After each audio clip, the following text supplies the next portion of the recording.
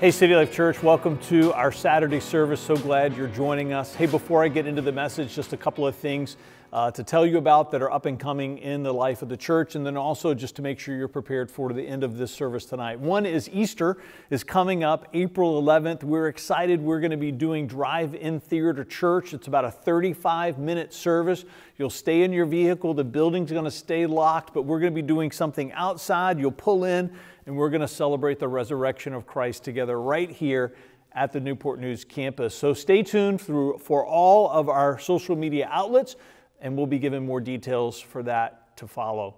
Hey, also just at the end of the message tonight, just to be prepared, we're going to be doing communion together. So if you didn't have a chance to come by either the Newport News campus or the Suffolk campus today to pick up communion elements, that's okay.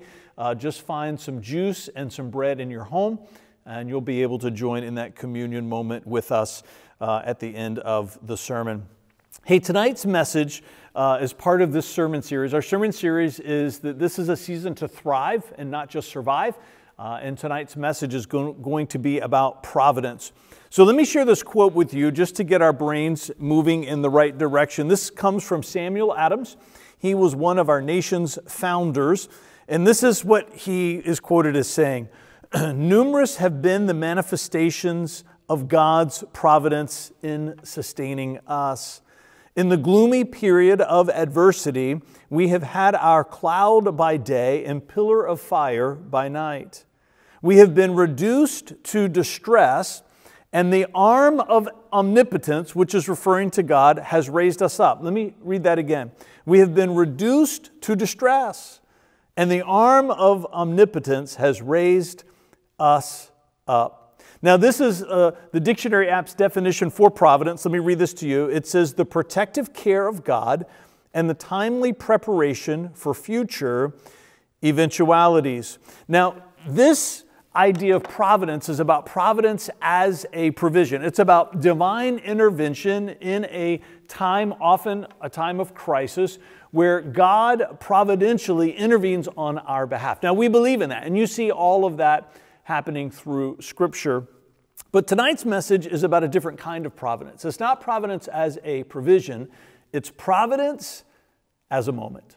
So, Father, as we dig into this message that I believe that you've given us tonight for this season that we're in, as we look into this incredible story of a young Jewish woman who herself finds herself in a moment of providence, I pray that we would learn from her journey and we would be encouraged by these lessons. In Christ's name, come on, and everybody said together, amen. Hey, let's start by reading this story. It comes out of Luke chapter 1, beginning in verse 26. And it says, "In the 6th month of Elizabeth's pregnancy, God sent the angel Gabriel to Nazareth, a village in Galilee. And a young girl named Mary was there. She was engaged to be married to a man named Joseph, a descendant of King David. Gabriel appeared to her and said, 'Greetings, favored woman, the Lord is with you.'" Now, confused and disturbed, the text tells us. We're going to talk about that and what it means for us. Mary tried to think what the angel could mean. "Don't be afraid, Mary," the angel told her, "for you have found favor with God. You will conceive and give birth to a son, and you will name him Jesus. He will be very great and will be called the Son of the Most High. The Lord God will give him the throne of his ancestor David, and he will reign over Israel forever. His kingdom will never end." We're going to talk about that and what it means. Mary asked the angel, "But how can this happen? I've never been married before." And the angel replied, "The Holy Spirit will come upon you, and the power of the Most High will overshadow you. So the baby will be born holy, and he will be called the Son of God. And what's more, your relative Elizabeth has become pregnant in her old age." And now we know from the rest of the story that this is the mother of John the Baptist, Elizabeth. "People used to say she was barren, but she has conceived a son, and now in her 6th month, for nothing is impossible with God." Mary responded, "I am the Lord's servant. May everything that you have said about me come true." And then the angel left her. This idea of providence as a moment, as we see in Scripture, is when God uses worldly events to advance his eternal plans. Let me say that again. Providence as a moment is when God uses worldly events to advance his eternal plans. Now let me read this verse to you. This is Luke 2, 1 through 5. It says, "At the time, the Roman Emperor Augustus decreed that a census should be taken throughout the Roman Empire." It says this was the first census taken when Quirinius was governor of Syria. It says, "All return to their own ancestral towns to register for this census." Again, this is Luke 2, 1 through 5, beginning in verse 4. "And because Joseph was a descendant of King David, he had to go to Bethlehem in Judea, David's ancient home. He traveled there from the village of Nazareth in Galilee. He took with him Mary, to whom he was engaged, who was now expecting a child." Now, when we take Luke 2 and put that together with Luke 1, what we find is a moment of providence. There's nothing in the text, as Luke was inspired by the Holy Spirit to write this, that says that it was God who initiated or prompted these political officials to require this census. What we see is that God is using worldly events to advance his eternal plans. Now, this is important for us because when we look at the situation that we're in now, I'm not saying that God caused what's happening in this world by way of a global pandemic. I'm not saying that God initiated what's happening in this world by way of a global pandemic. What we learn in studying Scripture through moments of providence, that God does not have to be the cause, and God does not have to initiate in order for God to redeem it. That's one of the great lessons that we learn in Romans 8:28. This is out of the New Living Translation, and it says, "And we know that God causes everything to work together for the good for those," listen to this is important because it's a conditional promise, "for those who love God and are called according to his purposes for them." See, a lot of people talk about Romans 8:28 as if it is a promise for all people, but it is not. Like much of the promises of Scripture, they are exclusive. They are conditional. And here we're given the condition. It's twofold. That God uses all things together for the good, meaning that every situation and circumstance can work out to our benefit and favor in some way, somehow. One is if we are in a love relationship with God. Now, that doesn't mean a casual affection for God. It means that we are in a loving covenant relationship with him, that he is our Father, and that we've been born into his family by having made a vow of devotion to Christ. And so if you look into the story of your life, if you can't find a moment in time and you're watching this service with us now and you've never made a vow of devotion to Christ, you can do it by clicking the link here that's on your screen, and one of our staff will be there to pray with you. The other condition that we find, it says that we have to be called according to God's purposes. See, so even if you're a devoted follower of Christ, it doesn't necessarily mean that the Romans 8:28 promise is for you. We have to be in a loving relationship with God, but that's the first step. The second step says that if we are called according to his purposes for them, which means that our heart has to be one that says to God, I'm all in for whatever my part is supposed to be in the eternal plan that you're trying to accomplish. And what we find here in this story, that Mary is both of these. She is most certainly a child of God through the pre-Christ on the cross means of having a relationship with God. And we see through her declaration that she is committed to her part in this plan. So when we look at this story, if you're believing with me that I do, that when Mary is told that she's going to give birth to the Messiah, that God is showing us here what a providential moment looks like, if we're to overlay that story onto our situation, how can we know for sure that the situation that we're in is a providential moment as well? And I believe that as the Holy Spirit inspired Luke to give us this account, to give us this story, there are 4 specific conditions that we're told to help us to understand what a providential moment looks like. And I believe that we are in a providential moment right now through this global pandemic. The first one is Mary's response to the angel. It says that she was confused and disturbed. Confused and disturbed. So when we find ourselves in a situation, especially a crisis like the one that we're facing, where there are feelings of confusion that lead to deep feelings of distress, I believe that that's a great indication that we could very well be in a moment of providence. Now, we're not talking about ordinary confusion. We know that just in daily life, we can be confused at times, and the older we get, speaking of myself, we can find ourselves in those situations more than we would like to admit. We're not talking about ordinary confusion. We're talking about the kind of confusion that leaves us feeling disturbed. Now, this word in the Greek, in the original text, is very specific. It's the word diatoroso. Diatoroso.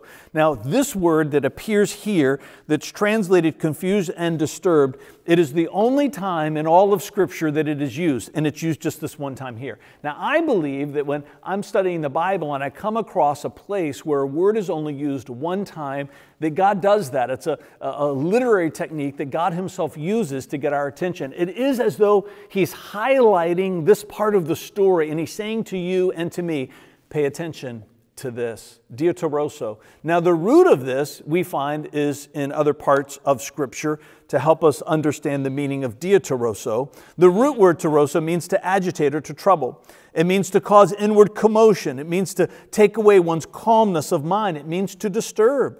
It means to disquiet or make restless. It means to stir up. It means to trouble. Listen to this part of the definition.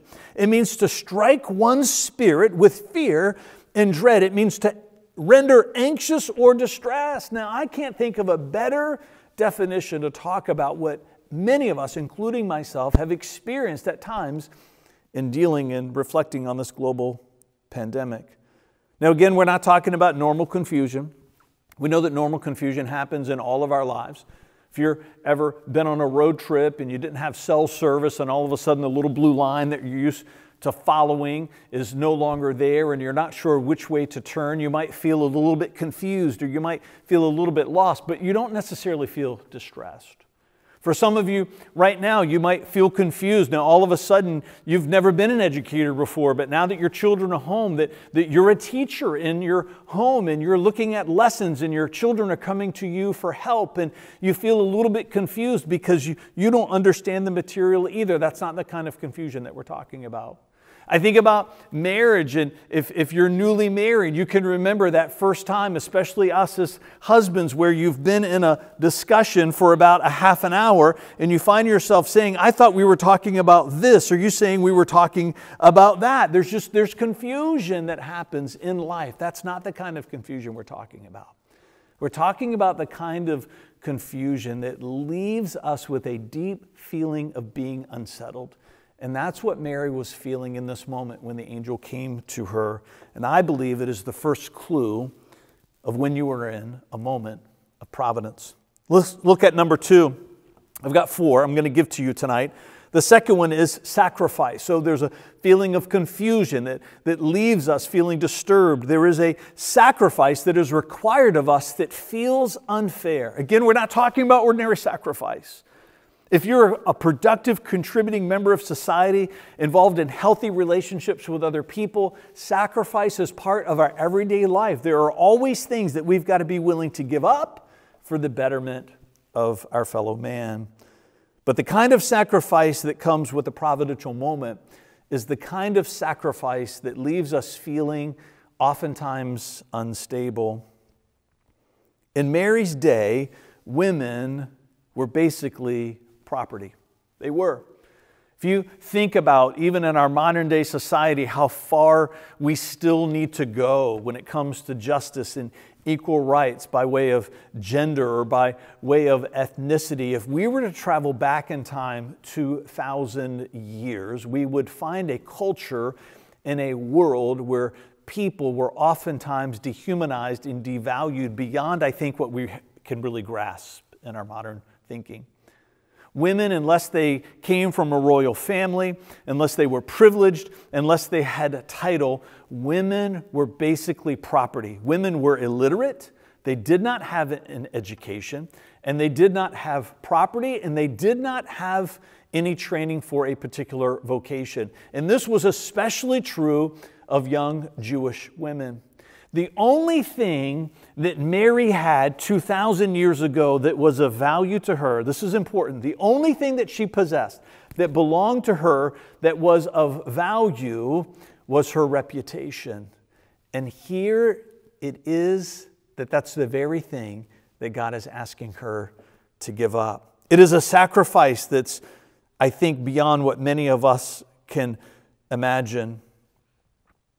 Mary, engaged to a man, promised to him, now finds herself with child. The risk to her and her culture as a young Jewish woman, and we're going to look at this in a little bit more in just a few minutes, that if Joseph is not understanding or believing or kind to her, this act that could be misunderstood by the rest of the world could very well cost Mary her life. She could be put to death for such a betrayal. It is an incredible sacrifice that God is asking of her. We find confusion that leaves us feeling disoriented. We find sacrifice that feels absolutely unfair and unjustified. And then we find responsibility that is thrust upon us that we feel ill-prepared for. Again, this is the third condition I think that we find when we're trying to understand if we're in a moment of providence, that responsibility is thrust upon us that we feel ill-equipped to fulfill. Now again, we're not talking about normal times of feeling ill-prepared. I know if you've ever had a new job, or again, if you're in a maybe newly married, I think oftentimes if you're all the babies that are being born here at the City Life Church, and I think about when we were driving home with Derek for the first time, just how absolutely ill-prepared we felt. These are normal types of feelings that we will have in life. For Derek, it was at Henrico Doctors Hospital in the west end of Richmond. And I kid you not, I still remember pulling up under the overhang for the pickup. We had a 1996 Dodge Stratus, and I remember pulling up and getting out of the car, and I had climbed into the back seat, and I was making sure that the base for the car seat carrier was secure, and I heard the doors open, and I remember looking up and seeing Vanessa coming. I can see it as clear as day, being wheeled out in the wheelchair by the nurse, and she's holding Derek in her arms. And I remember thinking to myself how absolutely unprepared we were. And this feeling came in my heart, please don't make us leave this hospital, right, where we have all of these resources and support. There's times in our lives where we feel ill-prepared. But a moment of providence leaves us feeling ill-prepared beyond anything that's normal in this life. Now, what might that have been for Mary? Verse 35, the angel replied, "The Holy Spirit will come upon you, and the power of the Most High will overshadow you. So the baby to be born will be holy, and he will be called the Son of God." Now you tell me what you think Mary felt like in that moment. I think she felt overwhelmed. I think she felt absolutely ill-prepared for the responsibility that was being thrust upon her. You see, Mary, as a young Jewish girl, grew up in a culture and in a world and in a religious system that had this incredible belief that one day the Messiah would be born. To be a young Jewish person, whether you were a young girl or a young boy, there was this incredible hope that you would be the generation that would see the birth of the Messiah. They looked back at their history and thought about the generation of the Exodus and how for hundreds of years Israel as a nation was enslaved by a brutal king in Egypt, and how the generation that was chosen to be the Exodus generation that was led out by Moses, what a privilege that was as a nation. They equated that desire to one day now being the next generation that would be chosen to be the generation that would see the Messiah come. And now Mary, this young girl, finds herself in a moment of history where she realizes not only is she going to be of the generation, that she's going to be the mother that will give birth to this child and to bear the responsibility for raising him and directing him to his destiny. So you tell me how overwhelmed you think she might have felt. The fourth one is this, an idea that I'm calling interdependence. Moments of providence. This is how we know we're in it. There is confusion that leaves us feeling disturbed. There is sacrifice that feels unbelievably unfair. There's responsibility that is thrust upon us that leaves us feeling ill-equipped. And the last one here is something, again, I'm calling interdependence, meaning that it causes you to be vulnerable to the decisions of others. Now, again, I know that interdependence is part of our normal everyday life. Just as soon as you leave your home, you're at the mercy of decisions that other people make, whether it's in your job, whether it's traveling to the work, just driving in an automobile surrounded by strangers. Again, interdependence is a normative part of our lives. But interdependence as part of a moment of providence is a different kind of interdependence. It means that your very well-being is at the mercy of the decisions of other people. Let me read these verses to you. This is out of Matthew 1, 18 to 21. Matthew 1, 18 to 21. It says, "This is how Jesus, the Messiah, was born. It says his mother, Mary, was engaged to be married to Joseph. But before the marriage took place, while she was still unmarried, she became pregnant through the power of the Holy Spirit. And Joseph, to whom she was engaged, was a righteous man and did not want to disgrace her publicly, so he decided to break the engagement quietly." What does this mean? It means that when we compare the narrative of Matthew to the narrative of Luke, what we understand here is that at some point, Mary comes to Joseph and tells him what happens. She confesses that she's with child, and she tells her the story of the angel Gabriel coming to her, which means that when we read Matthew's account, we see that Joseph did not believe her at first. Joseph, hearing this story, finds it absolutely ridiculous, and he decides that he's going to divorce her. But because, again, he is a kind-hearted man, and because he understands that Mary could be put to death for such a betrayal, he wants to do it in a way that protects her safety. Can you imagine the feeling that Mary had when she walked away from that conversation with the man that she loved, who did not believe that she was telling the truth? Can you imagine the feeling that she had of being absolutely vulnerable to the interdependence of her life in connection to that of Joseph, that she had no control and no authority over her own situation? Whatever Joseph chose to do would affect her life and her future. Verse 20, "As he considered this, an angel of the Lord appeared to him in a dream. 'Joseph, son of David,' the angel said, 'do not be afraid to take Mary as your wife, for the child within her was conceived by the Holy Spirit, and she will have a son. And you are to name him Jesus, for he will be the Savior of his people and save them from their sins.'"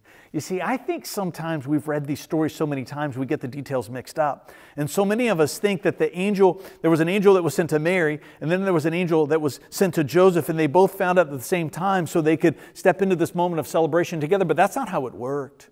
There was a moment. There was a period of time, we don't know for how long, between when the angel came to Mary and the angel came to Joseph. And in that time, somewhere in between, Mary had a conversation with Joseph, and Joseph did not believe her. Interdependence. Our lives vulnerable in the hands and the decisions of other people. Moments of providence. There is confusion that leaves us feeling distressed. There is sacrifice that we feel is absolutely unfair. There is responsibility for which we feel completely ill-equipped. And there is an interdependence that is forced and thrust upon us without our choosing that leaves us feeling vulnerable.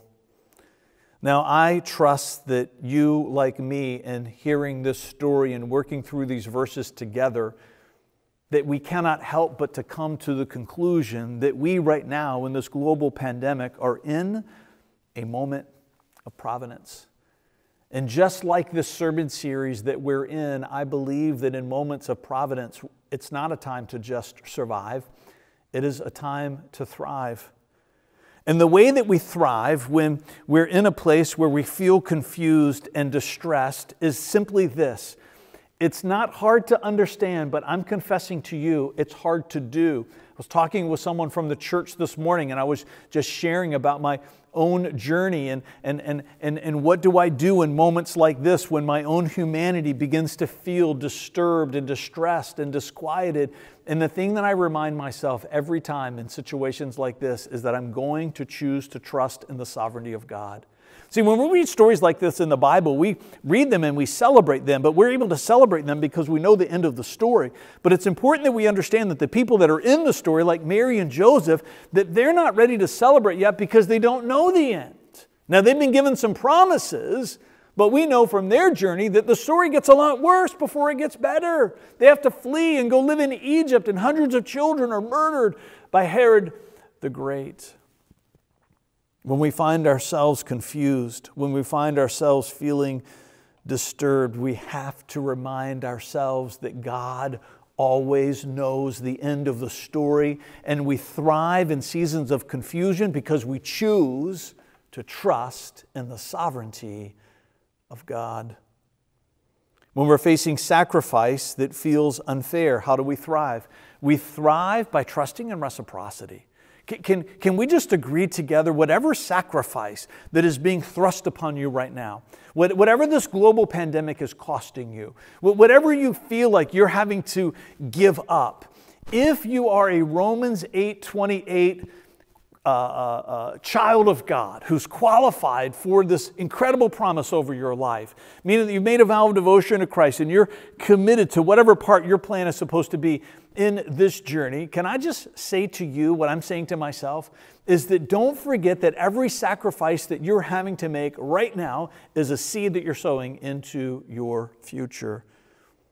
When we find ourselves confused, we trust in His sovereignty. When we find ourselves facing sacrifice that feels unfair, we trust in reciprocity.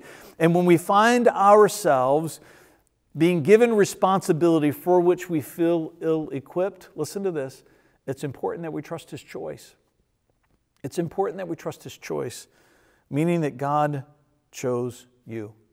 Whatever situation that you're facing right now, whatever responsibility that's been thrust upon you right now, God picked you for it. And even if you feel ill-equipped, and even if you feel ill-prepared, please know that God, from the beginning of time, has never made one mistake, and He's certainly not made a mistake in picking you to deal with the responsibilities that you have. Whether you are a husband or a wife or a parent, whether you are a single adult living by yourself, whatever describes your situation and your circumstance, whether you're an employee or business owner and you're having to make decisions that affect other people's future, I just want you to say to yourself, God picked me, and He knows that you can do it. Confusion, sacrifice, responsibility. We trust in His sovereignty. We trust in reciprocity. We trust in His choice. And in interdependence, listen to this part, we trust in community. God has surrounded you with relationships and with people that you can lean into during this time. Now, I know for all of us that there is a sense of interdependence where our lives are at the mercy of people that we don't know and decisions that are being made. Don't forget, we have to trust His choice for them too.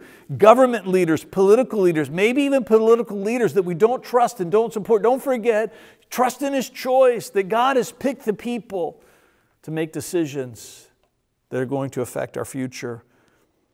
But there is a community that you should be surrounded by. There should be some Josephs in your life because all of us are Mary in this story. There are Josephs that are in our lives that we should be able to look to. And even if their first response to us is not what we would prefer, trust their heart.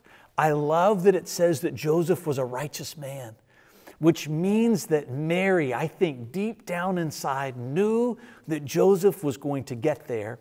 And she knew that God, if necessary, would send an angel to him just like He had sent to her. You've got to be willing to trust the relationships that are around you. You've got to be willing to lean into them. You've got to be willing to make yourself vulnerable to people, maybe in ways that you never have before. Trust in the community that you have. And then this last thought I'll share with you that if you and I are going to thrive in providential moments, something inside of us has got to respond to God in the same way that Mary did. This is Luke 1:38, but I want to read it out of the King James Version because I like the way it flows poetically better. It says, "And Mary said, Behold the handmaid of the Lord. Behold the handmaid of the Lord. Here it comes. Be it unto me according to thy word." Be it unto me according to thy word. If you believe like I do that providential moments are times where God uses worldly events to advance His eternal plans, it means that in that plan, you and I have a part to play. Now, it might not be a part that's remembered in all of history like Mary's part. Some of us are going to have bigger parts and some of us are going to have smaller parts. But whatever part God has chosen for you, may it be that He finds us faithful. You and I are going to thrive in providential moments when we come to God with a merry heart and say to Him, "Be it unto me as according to thy word." Now, just like each week as we've worked through this message, I so appreciated Pastor Justin's message last week on Daniel. What a powerful sermon to encourage us in times that even when we're in a midst of a crisis, that those are not the times to abandon our faith. Those are the times to go deeper in, to continue to do the things that we've always done in our pursuit of God. And I love the devotion that he put together for us, giving us something to reflect on in that message each week. And again, our commitment to you is to do that week in and week out. And so as you go to the website under sermon notes, you're going to find a link for a daily devotion that I'm putting together that's going to walk you through each day a little bit of a study on this idea of providential moments. So let's pray together. Father, I thank you that this is our story. Even though we know that another Bible is never going to be written, we do believe that one of the reasons why you gave us this Bible, one of the reasons why you gave us this book, is so that we could understand our own journey and understand our own story through the wisdom of the words on these pages. So I believe, God, that right now as we face this global pandemic, that we ourselves are in a providential moment. And I believe, God, that just as you've always done, that you are going to use worldly events to advance your eternal purposes and your eternal plans. So find us faithful. Find us faithful in the part that you would have us play. Help us, God, to not just survive, but to thrive. In Jesus' name, come on. And everybody said together, amen. We'll see you next week. City Life. As we prepare for communion together, Pastor Fred spoke about the fact Mary's generation would have looked back at Moses' generation that lived through the Exodus, desiring to be the generation that would see the Messiah in the second Exodus to come. The disciples were in the same boat with the same hopes and aspirations. So when Jesus shared that first communion with his disciples, it was no accident that it was celebrated with the Passover meal. As that generation and others before it had looked back to Moses and Exodus, the meal itself pointed back to Moses and Exodus. And on the night of the original Passover, the Jews and Moses were still in Egypt, each in their homes, still in hard times in slavery, still dealing with a hard-hearted Pharaoh, still waiting for deliverance. You see, Mary had to endure 9 months waiting for Jesus' delivery. The Israelites had endured 9 plagues, still waiting to be delivered. When Mary endured her 9 months, the presence of God was there inside of her. That means Emmanuel, God with us, manifested his presence in things like morning sickness. As we right now sit 9 months from celebrating Christ's birth at Christmas, don't let discomfort and disorientation discourage you, as it may very well be the avenue of God's presence and communion with him. When the Israelites had witnessed 9 plagues waiting for their deliverance, Passover found them inside their homes, confined, having received Scripture's first stay-at-home mandate from Moses himself, and sitting there waiting to leave their homes, waiting for deliverance, waiting for God's move. They were covered by the blood of the Lamb, physically on their doorposts. But as we sit in our homes, under a stay-at-home mandate thousands of years later, we too are covered by the blood of the Lamb, but the risen Lamb, Jesus Christ. And this is what we celebrate in communion tonight. And when Jesus shared communion with his disciples, he took bread. And when he had given thanks, he broke it and said, "This is my body, which is for you. Do this in remembrance of me."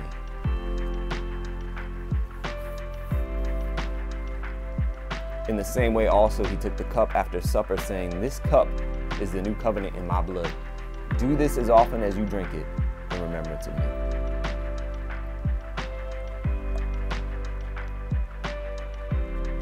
Let's pray. God, I pray that we, City Life, would feel the divine even in our discomfort. God, that we would feel Christ and communion with you even in our confinement. God, we thank you that you meet us in our homes as families. God, we are covered by the blood of the Lamb. God, may you make your face shine upon us this week and bless us and keep us until we come back together again. Amen. Clarewood Drive-In Theater Church coming up on Saturday, April 11th. We're going to have all of these cars parked in here, and you might have to do the actual parking. So I thought we should come out here in the parking lot and practice a little bit today. So just when we get to the part where we practice with the cones, I want you to think about those cones are actually cars that belong to other people that we know and love. And so you can do it. You ready? Awesome.